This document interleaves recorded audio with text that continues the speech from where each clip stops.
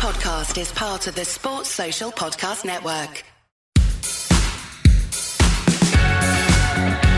7 wins in 9 for Manchester United, who respond to derby humiliation with 2 comeback victories. Not necessarily comfy or convincing, but cheering at the very least. A very warm welcome to the Manchester United Weekly Podcast with me, Harry Robinson, and with Jack Tate.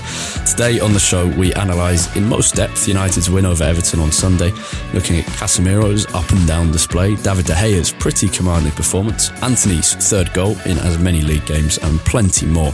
Later in the show, we look a little further back to the Marcus Rashford-inspired 3-2 win in Cyprus. And in the latter part of the episode, you'll hear an extensive youth and loan roundup with a pretty successful week for a few players out in the Football League. And we wrap up by previewing, in brief, Thursday's match against Omonia Nicosia at Old Trafford in the Europa League. Jack, to kick things off, I saw a well-phrased comment from a time-served Red post-match on Sunday who said, "I think what we can all take from this last 7 days is what we really all knew being football fans. Losing makes everything feel like shit. Winning makes everything feel so much better. Football really is such a simple game." I mean, that kind of makes me want to just not ever record a podcast here because we talk so much about everything else in between, but that is quite a good way to just sum it up. I mean, it's true, you know, coming out of this week, to be honest, after watching United beat Everton yesterday, the Manchester derby humiliation is almost out of my mind at this point. You know, it really does just make you feel so much better about the club. And it's crazy that either if we hadn't have scored that third goal in Cyprus on Thursday, or if Everton had managed to nick one at the end, I'd feel so different about where this United team is, despite the fact that, you know, 99% of the rest of the game would be exactly the same. That is just what football's about. We always talk about fine margins, and this United team's been living on that for quite a while. Yeah. I mean, ultimately, a good, not great, but very important week for United, I think. You know, 2 performances that showed enough positives to keep you interested and kind of cautiously optimistic about where the future might be, but also enough still going wrong to make it very clear that this United team still is very much a work in progress. But 2 results that I think we probably won't remember too much come the end of the season, but were very, very important, because I think if either of those results went a different way, on the back of the Manchester derby, we'd feel a very, very different way about this United team. Yeah, I think it was notable that Erik ten Hag wasn't smiling when he was caught on camera at full time, which gave the impression, I think quite a helpful impression, it might have even been deliberate from him that he didn't want to be seen to be smiling, that there is still much to work on. And we will discuss a lot of what there is to work on. But before we do, let's begin by discussing the goal scorers, because I think too often we forget them and their goals when we get deep into some of the bigger picture stuff. But for Antony, 3 goals in his first 3 Premier League games, the first player to do that for United. And I think in his finish, but also in his overall game, the key to Antony and the reason he stands out in this United team, having joined and come in immediately against Arsenal and scored, but in his performances since as well, the key is conviction. Unlike Jadon Sancho often since he joined, unlike Marcus Rashford in his worst form at the moment, he's got this as well. He has conviction in everything he does. And you see that in the goal where the ball's in front of him and his first touch is evidence enough. He knows exactly what he's going to do with his next touch. And that's the left-footed shot into the far corner. And it was a fantastic finish from someone who looks like a top player and who has started really, really well. I've got to say, I think his general play has slightly disappointed me so far. I think I mentioned it in an episode a couple of weeks ago. But you're right, the clarity of thought and the conviction that brings in his game, especially when he gets any kind of chance in front of goal, is massive. And I've been so impressed with the way that he's come in and just offered us a new goal scoring threat to a level that I don't think we ever expected. The goal against Man City is kind of what I expected from Antony in terms of his goal threat. It would be that kind of cutting inside shots from the edge of the box and that sort of, you know, Riyad Mahrez, Arjen Robben kind of mold. Yeah. I didn't expect his movement to be so good when there is space to run into him, when he could get himself into a one-on-one chance. And like you said, the conviction to actually take those chances when he gets into the positions is great. I mean, if you go back and watch the first goal against Everton, obviously, you know, good finish, and it was set up by us winning the ball in midfield. But if you watch the second, that I think it was Bruno Fernandes, wasn't it, that dispossessed, was it Ghana Gay or Onana in midfield? Whoever it was, as soon as Bruno wins that ball, Antony goes. And he never, ever lets Mykolenko have a sniff at getting back goal side of him, because Mykolenko's ahead of Antony because Everton have the ball, they're trying to progress. And as soon as he wins the ball, Antony's gone. And Martial obviously plays the pass. Anthony then finishes. But it was that movement that didn't allow Mykolenko to get back goal side of him that enabled him to even have that opportunity in the first place. That is the kind of just instinctive movement I think Anthony has brought to us that, maybe Rashford has it at his best, but I don't think he has it consistently enough. But that is a skill that none of our other wingers really have. Yeah, absolutely. And he brings balance to that right side. And, he brings balance to the team by being prolific on that right side and stretches the opposition and makes it an easier job for our left wingers on our left back. And he's exactly the kind of player who would cause our defence immense problems. And it's nice to just have that kind of player on our team instead of on the opposition threatening us. Cristiano Ronaldo, 700 club goals, which is ridiculous and we can complain about him plenty. But not only is that a just outrageous statistic worth a moment of appreciation, but also this was quite a good week for him. His finishing was off, definitely in Cyprus, but he worked hard and consistently. The finishing was off and he really lacked sharpness. And that's a problem all of his own doing because he desperately over summer tried to leave the club and in doing so didn't have a proper pre-season, and it's really showing.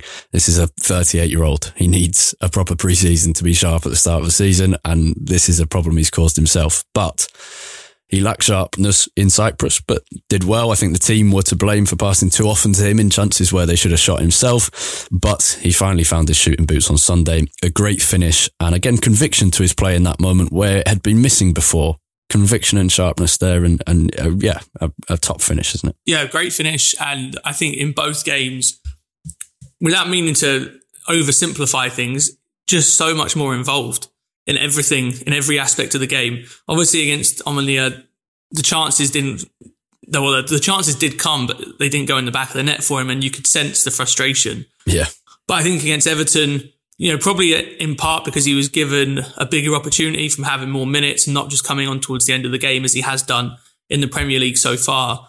You could sense that from the first few minutes that he was on the pitch, he just felt a lot more active in the game in all aspects, whether that was in defence where, Ronaldo is never going to be this pressing monster, but he was a lot more involved in trying to defend from the front, in cutting passing lanes off. There were a couple of really good bits where he tracked back and where he, and this is actually an area I think we've said before last season, maybe early this season, where sometimes he is surprisingly maybe better than his teammates, better than Sancho and Rashford at least, in that their work rate defensively is pretty inconsistent.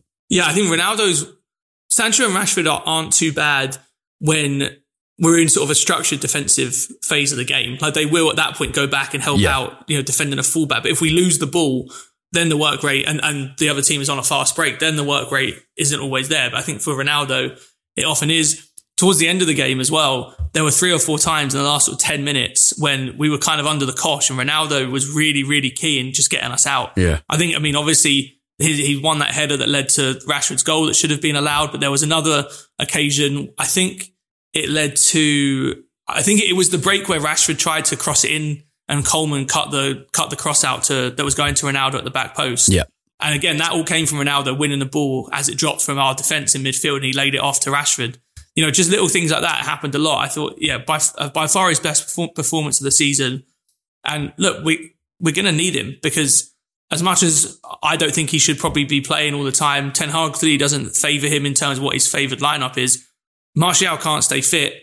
Rashford is clearly not a number 9 full time. And even if we wanted to play him there, he's probably at his best on the left anyway. So we're going to need him at some point. We're going to need him to be playing well. And hopefully this is a sign of some improvement. Yeah, and we know he can have really good games where his hold-up play is good. I think back to, I remember when we were beaten at the Emirates in spring, it was a really bad day for everyone except Cristiano Ronaldo, who had a genuinely good game, not just in terms of scoring, not just in terms of simply playing after what had been a horrendous few weeks for him personally, but his hold-up play was really good in that game. We know he can not necessarily be, we know he cannot be Anthony Martial in that exact mould of a player, which has been really useful to Rashford and to Fernandes and to others. But he can have really good hold-up play. Obviously he can because he's one of the greatest footballers of all time. It's about how much you have to sacrifice in order to get that. And that's an Erik Ten Hag problem. But you're absolutely right. We're going to need him because Martial again proved he's not reliable enough. And this was just him in a complete microcosm, wasn't it? He was having a really, really good game, showing exactly why he is the number 1 choice at the moment because of how well he brings others into the game. because of how well he fits into the system. He helped Rashford look better. Bruno Fernandes was making runs ahead of Martial, which is when Bruno's at his best, which is when United are at their best. And I thought it was interesting, Bruno, instead of making those runs on the left, kind of inside, well, on the inside left, it was on the inside right, which is, I think, another attempt along with Anthony to kind of try and spread United's attack more evenly, have it more evenly distributed. It was much needed. And his hold-up play was brilliant. But again, not reliable enough injury-wise. We need a better and fitter version of Anthony Martial, and then this team could kick on more. Obviously, we can't get that in the middle of October. That trio of Martial, Fernandes and Anthony, the way they all play the game complement each other so well, because Anthony obviously wants to cut inside pretty much all the time whenever he gets the ball. And even in some of his movements as well, he will come inside to try and receive the ball. Martial obviously wants to drop deep, and Fernandes is at his best by far when he's going beyond the striker, making those runs into space. And then he's in space himself when he receives the ball to either shoot, pass, whatever it might be. And those three things complement each other so well, because Martial drops deep. That then leaves space for Anthony to come inside. And then when Anthony comes inside, that leaves space in that right channel for Bruno to make runs beyond the striker. Yeah. And Martial is kind of the one that makes that all possible, because he's then occupying some of the space that you would expect Bruno Fernandes to be in. But it's okay because Martial is good enough on the ball that he can receive it on the half turn, look forward. Our other striker options in Rashford and Ronaldo, Ronaldo drops deep. I would not that much less often than Martial does it. But the problem is Ronaldo at this point in his career, whether he doesn't have the confidence or the ability or whatever to do it, every time he drops deep, the ball goes backwards, which is fine. He's still contributing to moving the ball, but the difference with Martial is that when he drops deep, he can receive the ball on the half turn and look forward and then play those passes like we saw for the goal into Anthony or to Fernandes or Rashford, whoever it might be. That's the difference with Martial in that spot, because he can effectively function somewhat as a number 10, obviously not exactly like a number 10, but enough like a number 10 in that role to be able to get the ball to those runners that are occupying the space that he leaves open by dropping deep. So those three dovetail so nicely, but he said we just can't rely on him. He can't stay fit. And it's a massive shame, because this should be such an opportunity for him to have his best time in a United shirt. It's also a shame because when we talk about a practiced and kind of a bit of identity to attacking like patterns of play, and that's a whole load of, that sounds like a whole load of like PR speak or something. But when we talk about those kind of like obvious patterns of play which happen several times in the game, what you've just outlined with Fernandes, Anthony, Martial is that. And that's what United missed under Solskjaer too often. There were some of them, and we won't go through them again. There were some, but we missed kind of a variety in that. Under Rangnick, nothing existed under Ralf Rangnick, so best to leave that alone. But that's what we wanted to see from Ten Hag. And I think we spoke about last week that we wanted to see a bit more. That the thing was still missing for now was Ten Hag was battling between his own principles and pragmatism, and that's a perfect. He can, whatever side he falls down on, that kind of internal debate he will be having with him and his coaches is fair enough. There's no right answer. Whether it works is a different story, but there's no right answer whether he should just stick to his principles outright or be very, very pragmatic, which is seemingly what he's leaning a bit towards. But one of the things we spoke about Ten Hag when he came in is we just wanted to see United have some identity, or not have some identity necessarily at the start, but be building towards having one. And that has been missing, even though results have got better. Those kind of attacking patterns of play, you're starting to lean towards that. So it's a shame that Martial, we'll see if he's out properly or if this is just a precaution or just a small setback of a week. But yeah, it's a shame. I thought we saw a couple of other bits of kind of Ten Hag principles against Everton, quite a high defensive line. And we were fairly confident on the ball early on. We're talking about pre-Ronaldo. This is pre-Martial going off. But we were caught very badly in transitions. It's the same old story, and Casemiro has to do better for the Everton goal that they went ahead with. Anthony's pass into him is a hospital pass as well. And then even from the Casemiro mistake, we've got to do better. This was the same story against City. Every time, and against Dominia actually, every time we make a mistake, we concede a goal.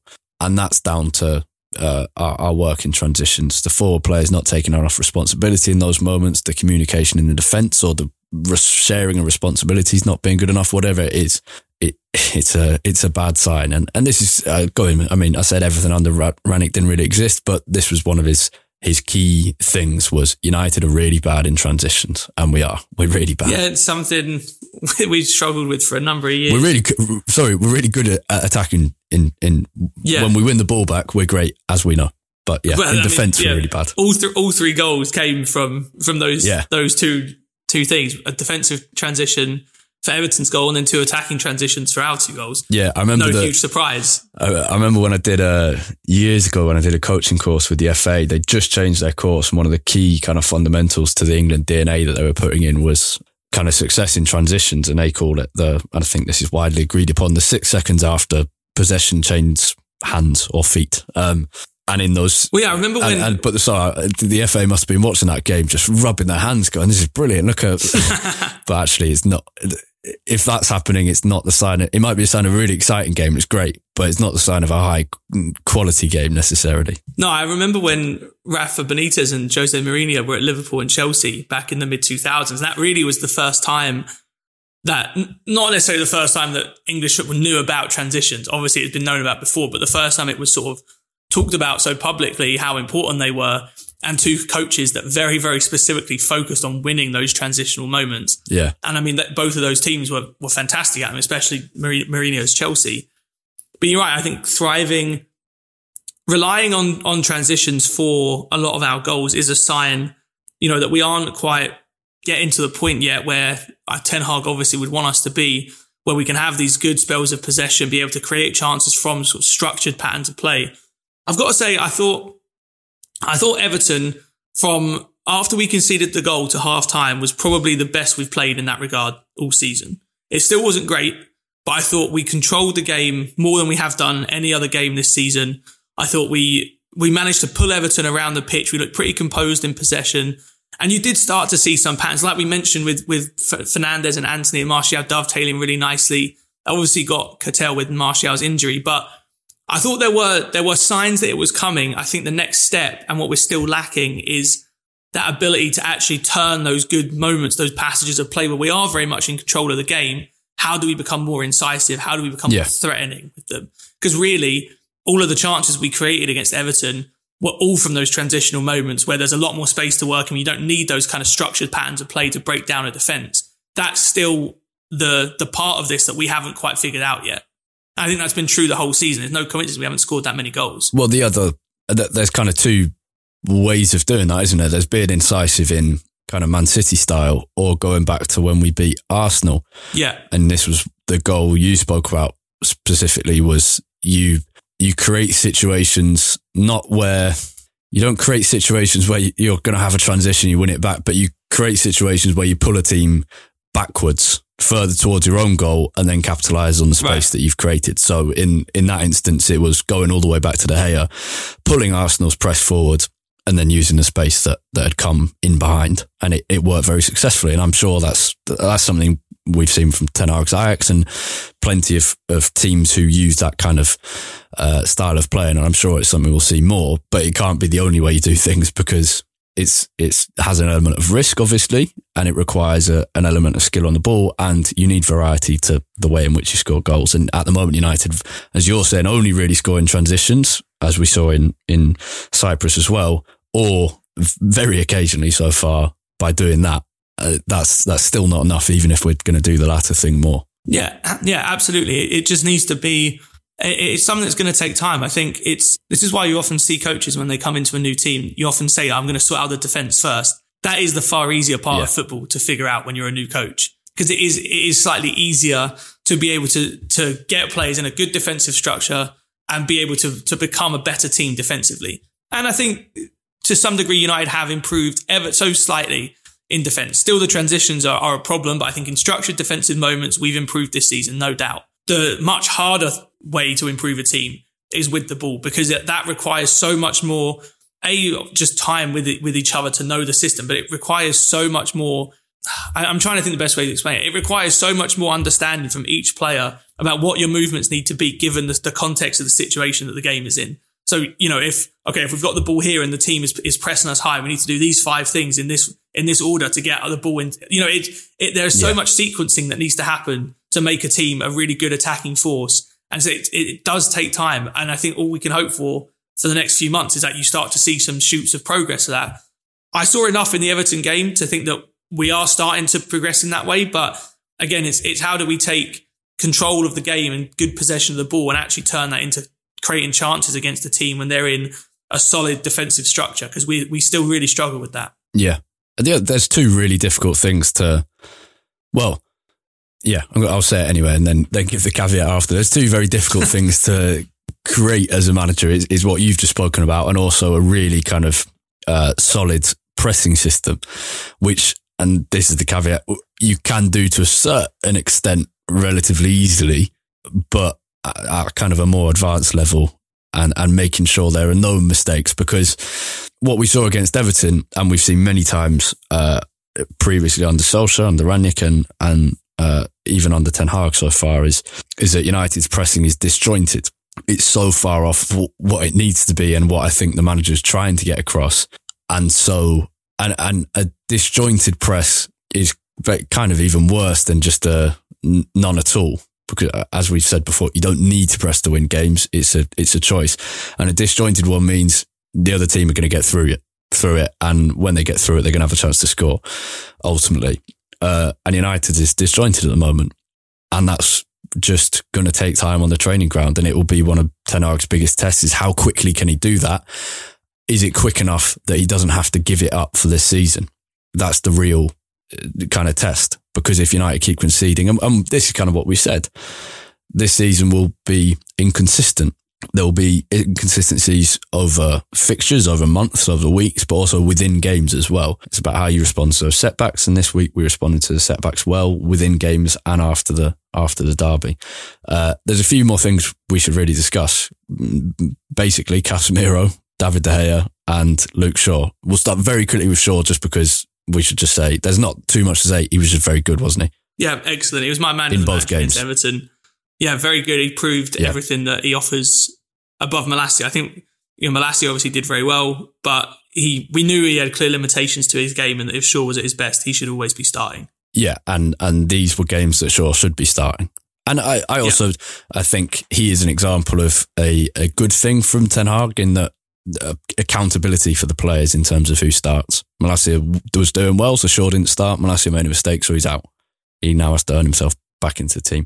As long as that's consistent and the players know it's consistent and there's not going to be kind of favourites and whoever, then it's good. David De Gea, very good against Everton. Some really positive signs. Yeah, I thought it was by far and away his best performance of the season. He was, in the first half especially, far more proactive at sweeping up danger than I've ever seen him, to be honest. There were at least 3 occasions I can remember. One in particular where I think there was a loose ball, maybe from a header from United player. I can't remember exactly how it got there, but he had to come a long way and he got there just ahead of, I think it was Dalot, who was the United player. And even Dalot seemed surprised that De Gea was coming out that far.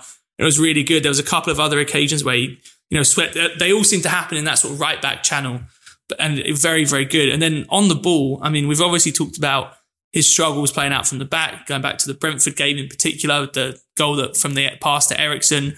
And then since then, he's sort of gone way back into his shell and just reverted to type and sort of just launching most of the times he's on the ball, just launching it forward. None of that today or yesterday against Everton. He was far more composed. It was much better on the ball, playing it out to the other defenders. And we saw some of those clipped balls that we've sort of talked about up into Dalot and Shaw when they're pushed up a little bit further along the pitch. It's a long pass rather than just a launched ball. Saw some of them. I was looking at the stats. This was the most he's played passes from not from goal kicks in any Premier League game this season. Wow. The most passes he's completed. The lowest percentage of times when he had the ball when he just launched it long. So it was a real departure from what we've seen before. And it made me think, so this, along with the fact that there was a clear difference in how we took goal kicks, where it was normally Martinez or Lindelof that would actually take the goal kick and they'd be standing on each side of the 6-yard box. And then also with corners where United went short so often in this game. It made me think that, remember we talked, I think before the City game, that we wanted to see that United had worked a lot during this month where they had no Premier League games. I was just going to say, It almost makes me think that maybe we have actually done a lot of work, but the Man City game and to a lesser extent the Almeria game just weren't the matches to showcase anything, because they both went so differently to how we expected so quickly. Yeah. Maybe United are going to come out and have some different ways of approaching a game. Yeah, and I found the corner routine interesting, kind of a short corner, Rashford and Anthony on the edge of the box, and then Anthony, it went to Rashford first and then to Anthony quickly. And I thought, you basically, I mean, first of all, it's offering a bit of variety, which is always good, as we've just said, but you're basically kind of relying on, can Anthony and Rashford, you're relying on their long shot ability, and they are both good at those things. And it doesn't just mean that they have to score from them, but can they kind of bounce it in front of the keeper and someone be there to tap home and mop up the rebound? I thought, it was just interesting. And especially with that lineup as well, because with Lindelof and Martinez at centre-back, we don't have much height in that team. Yeah. Casemiro is relatively tall, but I think Lindelof's only about 6 foot. Martinez is obviously not that tall, so it made sense for the game. Yeah, without McTominay as well.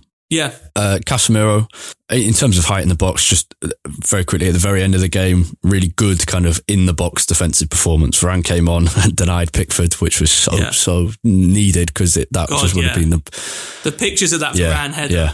And many others as well. And that's the kind of game we would have conceded in late on over the last 18 to 24 months. Is this a long-term thing? You can't say after one game. We'll see. Casemiro, we saw the best and the worst of him. And I saw Real Madrid fans commenting that kind of this is what you get with Casemiro. And we maybe knew that a bit. We knew that he had weaknesses on the ball, under pressure at least. And his weaknesses were exposed, and his strengths were definitely shown. And that's, I guess, what this level of football does to any player. Honestly, this was one of the most baffling performances I've ever seen from any United player. I remember when in the build up to the first goal, to our second goal, Casemiro gets the ball in midfield and he sort of just flicks a leg out. I think he's trying to play a pass with the outside of his foot. Yeah. And he almost completely misses the ball. And at that time, my head was about to explode, because it was about the 4th time already in that opening 40 minutes that he'd done something similar to that. He'd obviously given the ball away in the lead up to the goal. And then 5 seconds later, he wins the ball back off Iwobi and immediately puts Ronaldo through on goal. And you're just sitting there. I'm just sitting there thinking, what do I even say about this guy? And I thought he improved in the second half, but even then there was one occasion when we'd won the ball back off Everton. We were sort of on a counter attack. Casemiro received the ball around halfway, and Anthony was in loads and loads of space on the right hand side. And he tried to kick it to him, and he just kicked the ground. And the ball travelled about 5 yards, went straight to Mykolenko. It was as if he was like a 12-year-old who just had no power in his legs to kick the ball hard enough to get it out to Anthony. Yeah. And that happened a few times. But then on the flip side, we had the pass to Ronaldo for the second goal. So many key interceptions and great just breakups of Everton play that really gave us a lot of breathing space, especially towards the end of the game when we were under pressure. When he did get the ball and when he sort of had time on it, he picked some great passes. I think what I appreciate about Casemiro is, if you contrast it to McTominay, let's say, and I would say that they are very different quality players, but I think their games are relatively similar in terms of their strengths and weaknesses. Casemiro seems to be a lot more aware of his deficiencies on the ball. And when he gets the ball in space, he doesn't necessarily want to drive forward like McTominay does. We always talk about McTominay sort of panic setting being, I'm under pressure, just drive forward. Casemiro's sort of default seems to be, I've got the ball, I immediately want to give it to someone else because they're better on the ball than I am.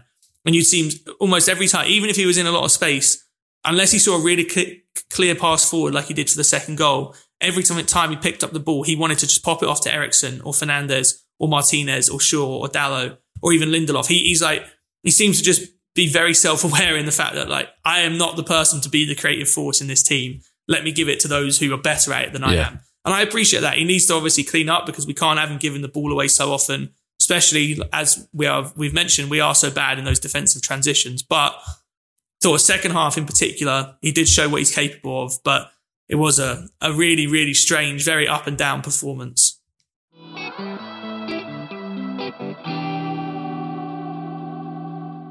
Okay, time for a youth and loan roundup. First, with the under-18s who were competing in the Premier League Cup this weekend. Hosting Newcastle, they had lost to Aston Villa in the first game back in September. This time around, Finlay McAllister's 25th minute opener, a sliding finish from a Dangor cross, was in vain as doubles from Josh Donaldson and Lewis Miley secured a comfortable victory for the visiting Geordies 4-1 in the end. United's final group match is against Arsenal on the 5th of November, although the Reds cannot now progress to the latter stages of that competition. The under-21s are having a lot more joy in the EFL Cup, having won their first game against Carlisle United 2-1. We had a bit of a segment on that with Nathan Ridley from the Mirror a few weeks ago. This time they were at Barrow in finesse, and another 2-1 win. A great success and a last-minute winner from Alejandro Garnacho. Really, really good start to that competition, and United for the first time could progress into the latter stages from the group stages. In the league, they had a very entertaining 3-3 draw at home against Brighton. 2 goals from Kobe Mainu, 1 from Bjorn Hardley, and the team will be disappointed they didn't get the win in the end after dominating the last 15 minutes of that game. And there was actually an interesting tactical point. Shola Shoretire played at false 9 in that game, and Sam Mather came on kind of roaming across the front line, which was interesting. Sam Mather, one of those alongside Kobe Mine, who's playing a lot of 21s football, as well as a few bits in the 18s, where both players are doing really well in the 18s, but are kind of needed in the 21s at the moment and are doing well there. In loan news, Ethan Galbraith scored his first goal of the season to earn Salford City a 1-0 win away at Northampton Town. Alvaro Fernandez is enjoying some really, really good form with Preston North End. He started the season brilliantly, then had a small injury. Now he's back in great form. He set up Preston North End's second goal, I think. Yeah, second goal in a 3-2 win away at Norwich City. Just a properly good left-footed cross. Under pressure, not in that much space, and just picked out Emil Rees absolutely perfectly. And Preston North End now 8th in the Championship. QPR, who they're 5 places behind. QPR in 3rd place, level on points with the leaders Sheffield United and Norwich. That's Ethan Laird's team, QPR, but he came off in the first half with a bit of tightness in his hamstring. They did go on to win that game 2-1 against Reading. Bit of a concern there, and Laird's in good form, so hopefully that doesn't keep him out for long. Hannibal made his first start for Birmingham City, helping them to a 3-0 win against Bristol City. He had quite a good game for the 76 minutes he was on before being replaced by Jude Bellingham's brother Job. He took a free kick that led to Austin Trusty scoring the second goal for Birmingham. Ahmad played for Sunderland as a substitute in a 2-1 loss at Swansea City, and Matej Kovar, the goalkeeper, kept a clean sheet for Sparta Prague in his home country. No appearance time this week for Will Fish and Charlie Wellens for Hibernian and Oldham Athletic respectively.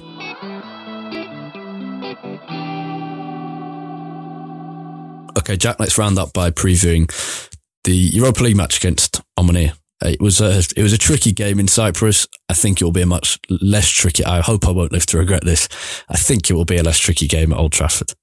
It better be a less tricky game at Old Trafford. I mean, yeah, this is, clearly a game that we should be winning very comfortably. We've already played 2 away games in the Europa League, and in terms of the travelling, 2 of the tougher ones we sort of got out of the way in periods of the season that were a little bit less hectic because of what happened in the scheduling. So now I've got 2 home games against Sheriff and against Omonia, away against Sociedad. Win these 2 home games. That should see us through in the Europa League pretty comfortably. But we do want to finish top of the group, and then because of the new... It will set us up for kind of a winner-takes-all match against Real Sociedad in San Sebastian, which is exciting. And obviously coming first in the group is now important in the Europa League because of the new knockout system. There's kind of a debate amongst travelling United fans for this, because those who can afford to both pay for it and have the time off would love to finish second or third even. Third taking us into the conference. Some people would love that, a small minority. And then others would like to finish second so that we have a round of 32 game. I'm in the camp where a round of 32 game would very much stretch things into the impossible. So I could really do with us winning the group, so we head straight into the round of 16. I mean, the conference league, have Roma ever won the Champions League? No. I'm just thinking, if we went down to the Conference League and won it, would we then be the first team ever to win the Conference League, Europa League and Champions League and European Cup? It's also interesting because if you remember when we beat Ajax in the Europa League in 2017, not just in United We Stand, but the United We Stand cover, and I think even the United Review cover afterwards was about completing the set. The Europa League was the one trophy in club football we hadn't won. That is no longer the case. We haven't won the Europa Conference League.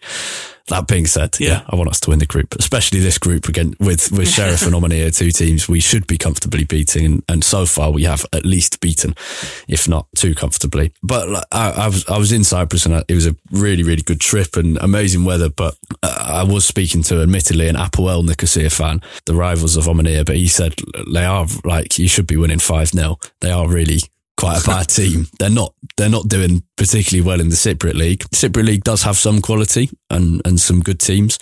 They have 3 teams in Europe this season. I think Limassol are in the conference, Larnaca in the Europa League, or maybe the other way around. But yeah, 3 teams in Europe. So they do have some quality, but Omonia are not a brilliant side. They were definitely playing up on the occasion. Will they be able to play up for the occasion at Old Trafford? Maybe, but I hope not, and I doubt it for now. And you think a much bigger pitch at Old Trafford should allow us to control the game a bit better. We just need to make it our game. In these kind of matches, playing away honestly does make a big difference, because Old Trafford's pitch is abnormally large, and it does make a big difference when you have that bit of extra space that you can stop it from just becoming this sort of scrap that the Omonia game became at times. I mean, Harry, what was it like in the stadium after we went 1-0 down, especially? Because, watching at home, all I could think was just flashbacks to Basaksehir and Demba Ba's goal. Yeah. Yeah, I mean, you're in the sun, you're wearing shorts and a t-shirt. It's not sunny anymore, but it's still about 21 degrees and there's kind of 20,000 people around you having the time of your lives. It's really not the end of the world when you're there, because you think it's relatively early in the game. I back United to be. I was, to be honest, I reacted by laughing, because that's all you can do really in those situations. But you also do, I think, when it's a group stage game, not a knockout game, you do just want to look around and enjoy what ultimately is a bad moment for United, but is a great spectacle, kind of watching fans of a smaller team absolutely living their dream. You hope that then United will turn it around, as we did, and that's great. But it is great just to see that moment of 20,000 people just erupting and this huge noise. They made they were good Omonia's fans. I said about Moldova that Sheriff's fans were pretty much non-existent in Chisinau. Omonia's support was fantastic, and a great welcome onto the team onto the pitch for the players, and they made proper noise all throughout. It was a proper atmosphere, and it was enjoyable to be there. And there were loads of Cypriot Reds in our end. There were loads of Cypriot Reds in the home end, but that didn't stop it being a proper atmosphere. The comeback was great. It must just be just such a different experience, obviously, going to a game like that compared to going to, a big game at Old Trafford in the league. Just it's just so different the way, like you said, that you even approach how you feel about the game, because it's difficult to feel that. Obviously, you're much less invested for a Europa League group game against Omonia. I think it's mainly the fact it's group stages. If the League Cup or the FA Cup had group stages, would you care if you lost to? Yeah. I mean, you would care if you lost to MK Dons because it's MK Dons. Would you care if you lost to, I don't know, Luton or Macclesfield or I'm not going to start naming local rivals, but you know what my point is. Yeah. You wouldn't care as much. It just doesn't matter as much as long as you then get out the group stages eventually. Yeah. And I mean, the travelling support was great as always just so impressed by United's away fans. Like, Old Trafford atmosphere, it can be kind of hit and miss. It's definitely not as loud as it probably should be all the time, considering how big the stadium is. But United's away fans just are unbelievably good every single week, no matter the situation as well. Yeah, and the noise at Everton, I couldn't get a ticket, so I couldn't go. It's one of those aways that everyone wants to do, Everton, because partly because Goodison Park will be knocked down soon enough, and partly because it's local, and lots of reasons. It's just a kind of not a local rivalry, but there is a bit of aggro it's a bit there. Of needle in that fixture. Yeah, bit of needle, and it's just a great way to do. I couldn't get a ticket, but the noise coming through on TV was brilliant. Yeah, and even at 1-0 down, the first 20 minutes of the game, you thought Goodison would just be absolutely rocking. And to be honest, all you could hear even after Everton scored was United. Hearing the United Calypso at 1-0 down and was exactly. That was the one I could just hear over and over again. Yeah, which is the same song that was still going in the bars of Iron Apple on Saturday night. It was a brilliant away. I was only there. I arrived very, very early, like 2-3 a.m. Wednesday morning, and left pretty early Friday morning. So I wasn't there for long, but I went to see Larnaca and Nicosia. Larnaca, not an amazingly attractive town, but with some great bits to it, and a nice small old town and great food. Nicosia, a pretty attractive place. Some like really nice old architecture, and then some pretty impressive modern stuff, and amazing food and great local music and culture, and the top trip. And just, if you had to do one again, Tiraspol or Nicosia? Tiraspol. What, to do it again having just done it? Yeah.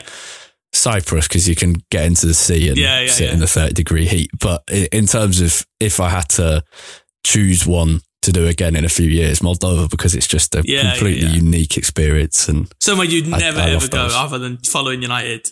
Exactly.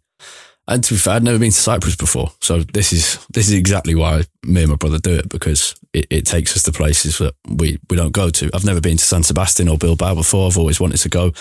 I'll be going there in November as well, which is very lucky to be able to do, partly because Manchester's very well connected, and somehow after hours of searching you can find relatively cheap flights, but it often involves going ridiculous ways, including we flew back from Cyprus.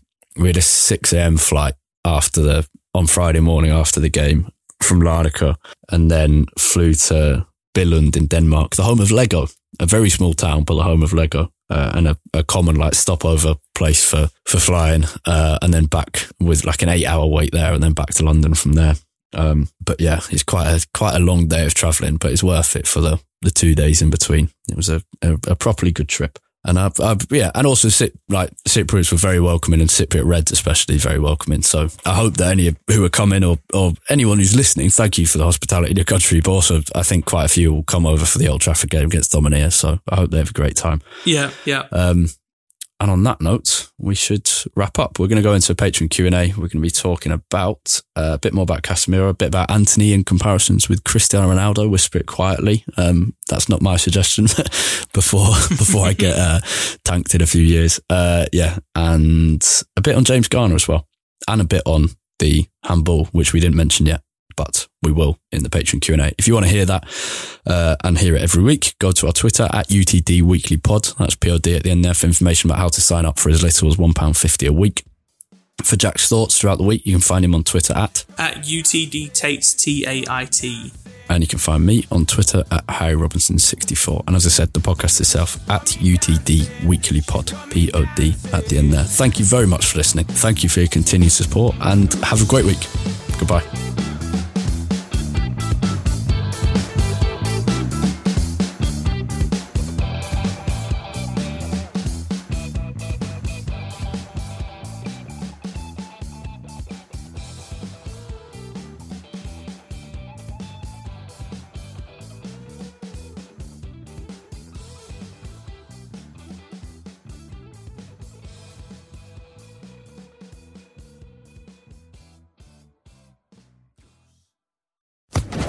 Social Podcast Network.